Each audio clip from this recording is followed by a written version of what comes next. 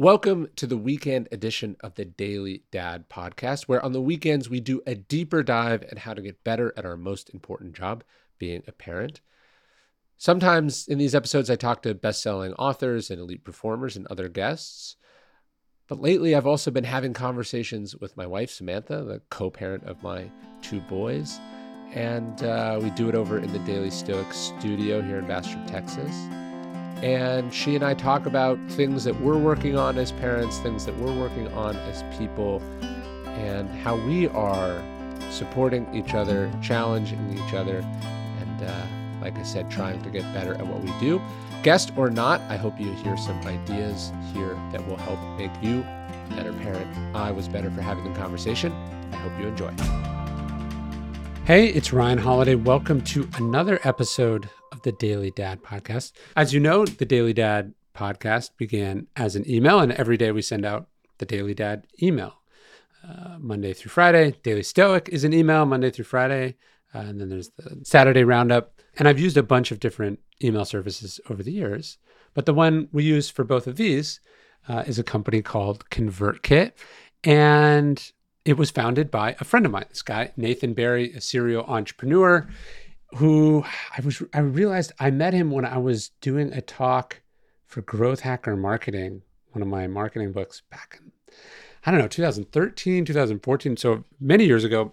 And then he started this great email marketing company, and it blew up. It's a huge business, and he's a great dude, and he was in town to do something, and I know he's a dad. And so I said, hey, why don't you come in and let's have a little parenting conversation, which we did at the studio. And that is today's episode. You can check out ConvertKit if you're thinking about starting an email list. If you have an email list, you're not happy with yours, I do recommend ConvertKit. It's been awesome to me over the years. Nathan had kids much younger than I did, so we talk about that in the episode, and how we both live out in the country, some of our favorite parenting advice, and some parenting techniques. I thought this was a great episode. I think you're really going to like it. Thanks to Nathan for coming on. I'll talk to y'all soon.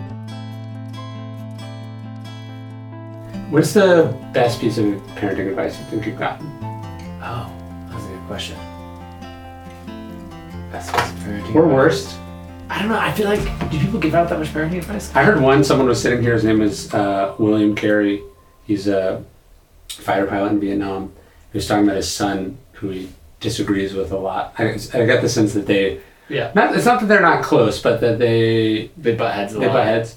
And he said, I think about this all the time, he said, the goal of every conversation is to get to the next conversation, or is to get to have the next conversation. Okay. So his point was that you're not going to burn a bridge. You're never burning a bridge. You don't need to accomplish anything in a given thing. Like, you don't need them to, if you're forcing them to understand this or that, or just have this conversation, and then you're always trying to remember that the important thing is that the relationship continues.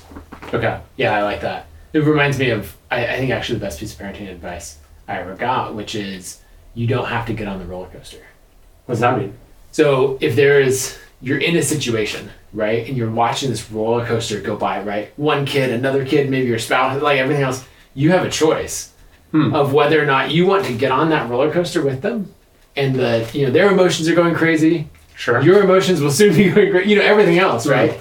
And there's a choice in that moment. Do you want to get on, or do you want to say like, you enjoy the ride? Sure. I will be right here waiting for you when you finish. And that's been such a helpful thing to have, like, the steady emotional state. No, because kids, kids are tailor-made, perfectly made to, like, push your buttons and things, right? Like, they learn everything. Like, they would know exactly what to do.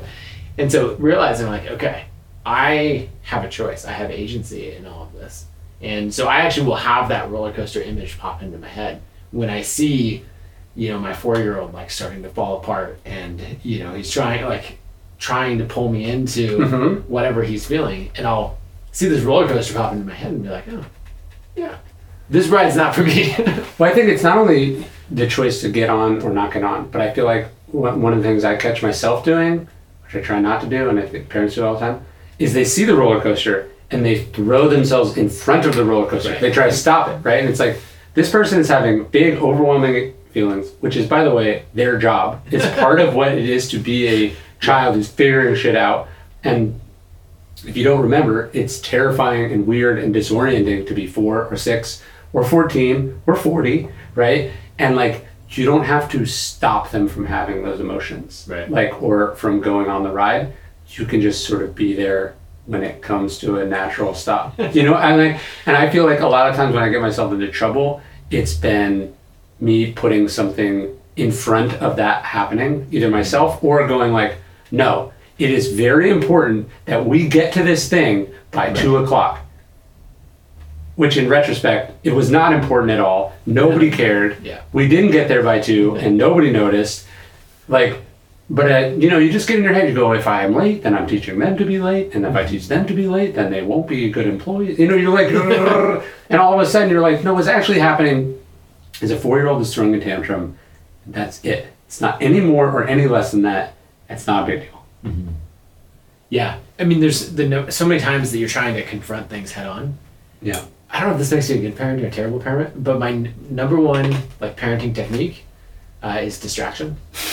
Right, so you see that thing happening, right, and you realize like, okay, this is going to end in a full-on conflict of you getting your shoes on so that we can get in the car. Yeah. Right, and then so like, okay, like authority, and you need to learn. You could build up to this moment, and then I'm like, or I could be like, look over here. Yeah. And then a little later, because like when someone is 4, that's not the time that you're going to win that particular battle. There's a story I tell in Discipline is Destiny about Queen Elizabeth. She and Prince Philip had traveled like all day. It was this long thing to get to this event. The event's a disaster. The people hadn't done what they were supposed to do. And he's like, she sees him like reaming this dude out, which is not very royal and not what he's supposed to do. And so she kind of walks up to him and she like puts her hand on him, on his back, and she goes, like, Philip, look at this pottery. She's like pointing at this thing at the exhibit they're at. And he looks, he stares at it, whatever, and he sort of calms down and they go on and do the thing. And this politician who watches the whole thing happen kind of comes over later and he looks, he wanted to see like, what was this thing that she pointed out? And there's no pottery at all.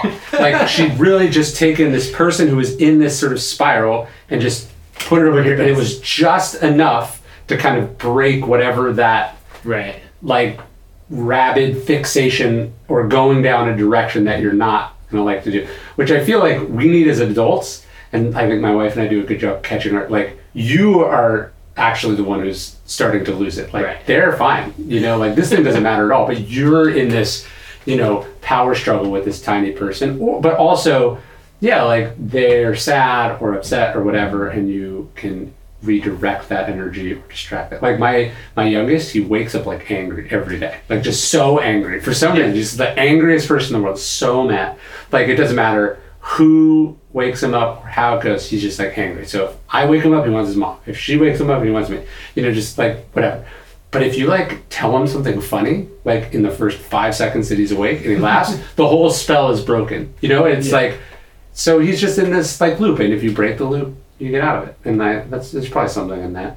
What I think, as a lot of the things that the behaviors that we want to correct, we're trying to set the example and correct them in the moment, which is actually the worst time usually to do it. Because they're unreachable in the moment. Yeah, they're entirely unreachable. And so I think with that, either not getting on the roller coaster and letting the ride conclude, because it will come to an end, or using distraction or something else to be like, okay, we're gonna do this, and then later have that conversation of like, hey, when we're getting ready to go, here are the things that need to happen, or talk through it.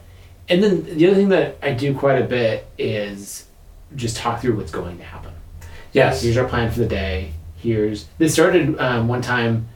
My wife was leaving for a series of evenings in a row. She had the same event that she was going to.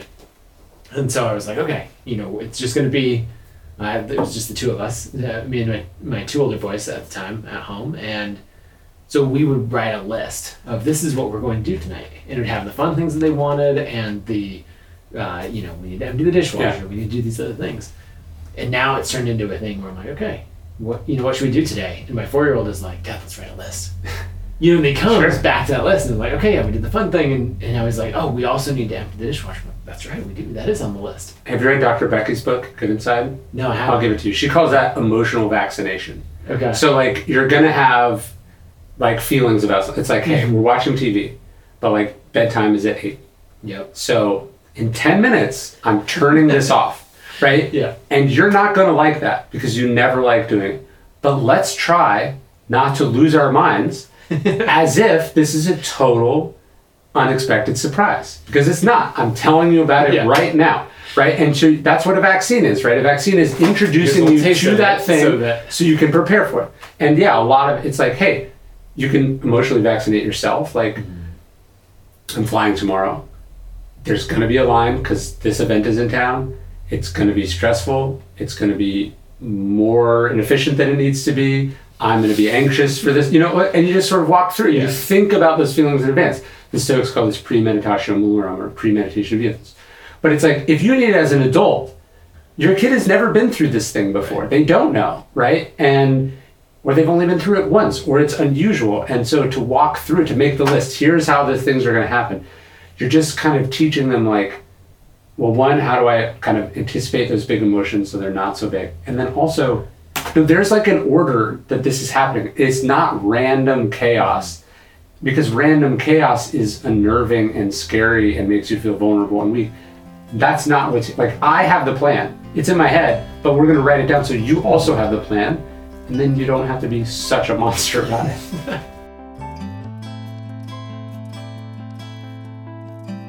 It's that time of year when temperatures drop and your immune system needs extra support. We're already seeing this in my house. Kids are coming home sick.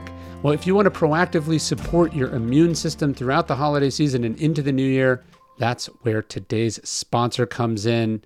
During cold and flu season, I'm doing everything I can to make sure I stay healthy. That's why I use Propolis Immune Support Throat Spray from Beekeepers Naturals. Their immune support throat spray, I use it when I travel, when I'm doing talks. And it's easy to use, it's effective. You can bring it everywhere with you, and it tastes delicious. Just 4 sprays daily, supports immune health and helps you feeling your best at all times. Today, Beekeepers Naturals is offering you an exclusive offer. Go to beekeepersnaturals.com/dailydad or enter dailydad to get 20% off your order. That's beekeepersnaturals.com/dailydad or enter code dailydad. Beekeepers Naturals products are also available at Target, Whole Foods, Amazon, CVS, and Walgreens.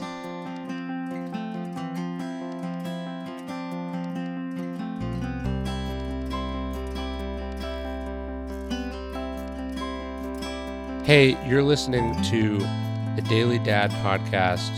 One meditation a day inspired to help you do your most important job, which is be a great father. These are meditations inspired by ancient wisdom, psychological research, and just great strategies from normal dads just like you.